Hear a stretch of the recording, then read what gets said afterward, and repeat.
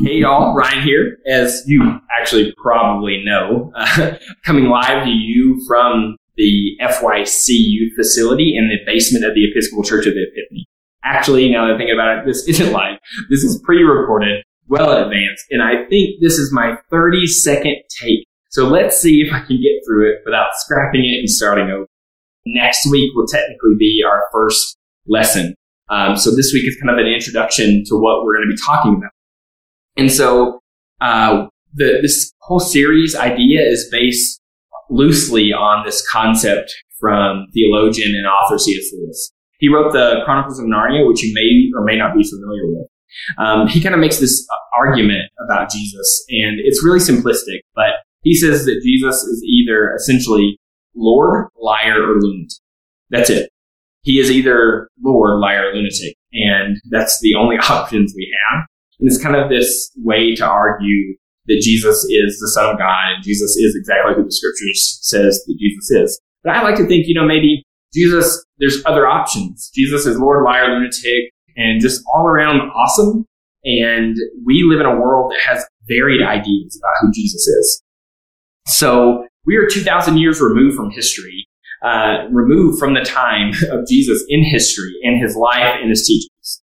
That's a long time to be separated from this poor, backwoods Palestinian prophet who preached about the fiery love of God, who ended up being killed by the political and religious leaders of his day, and who, as we as Christians confess, was resurrected 3 days later. That's a long time. And in that gap, that small 2,000-year gap, we humans have come up with 10 times that many ideas about who Jesus is and who Jesus is not. And it can be hard to kind of nail down who's right, who's wrong. And I like to think that Jesus doesn't let us pigeonhole him so easily. Jesus doesn't fit into our boxes so easily. And that's why we have all these different ideas. And there's obviously ideas that are better than others. There's ideas that are helpful and beautiful and life-giving, and there's ideas about God and who Jesus is and his teachings that are bad, that are not good, that are toxic, that are abusive. And so who's right, who's wrong? There's a lot of debate through Christian over the 2,000 years. There's been a whole lot of debate about who knows who Jesus is and was. And so over the course of the next few weeks, we're going to be talking about a lot. Because we live in a world where there's all these depictions, like I said, of Jesus. There's sweet, angelic baby Jesus. There's Republican Jesus. There's Democrat Jesus. There is blue-eyed, white European Jesus. There's black Jesus. There's the homeboy Jesus. There's the hippie Jesus. There's the violent Jesus. There's the pacifist Jesus. There's the Jesus who wants us to be successful and have all this money and power. And then there's the Jesus who wants us to sell everything we have and give it to the poor. And so as you can see, just from those few examples, and if you just take a moment to just think through all the depictions of Jesus, all the ideas that you've heard about Jesus, all the different opinions about Jesus, you would come up with a dozen more at least. And it can be hard for us to figure out who in the world is this Jesus guy and what relevance does his life and his teachings have for us.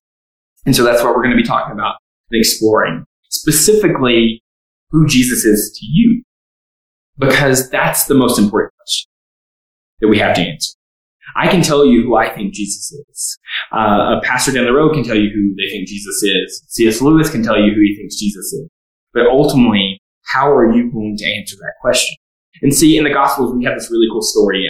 It shows up one time in Matthew 16, where Peter, a disciple of Jesus, is telling Jesus about all of these opinions that the people and the crowds and the communities around them have about. How they say he's a prophet, and some say he's Elijah reincarnated, and other folks think he's actually John the Baptist, but somehow in a different body, and all these different ideas. Because they're trying to figure out who in the world Jesus is. And Jesus listens to Peter intently. And then when Peter's done, it's almost though like Jesus didn't actually care about what anyone else said. In that moment, it meant nothing. And he waits for Peter to finish, and he looks Peter in the eyes, and he asks Peter a simple question. After Peter tells him all of these things about what people say and who people say Jesus is, Jesus looks at Peter and he says, but who do you say? And that's the question we're going to explore. And that is the goal, for us to get to a place that at the end of the series and all of these lessons and all of these conversations we're going to have over the few months, that you can with confidence have something to answer that question.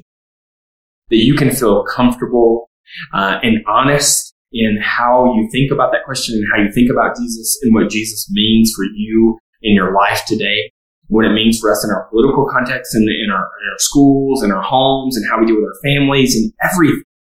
That's the goal, is that when we're all this is said and done, that you'll have a clear understanding of who Jesus is and why he's relevant to your life.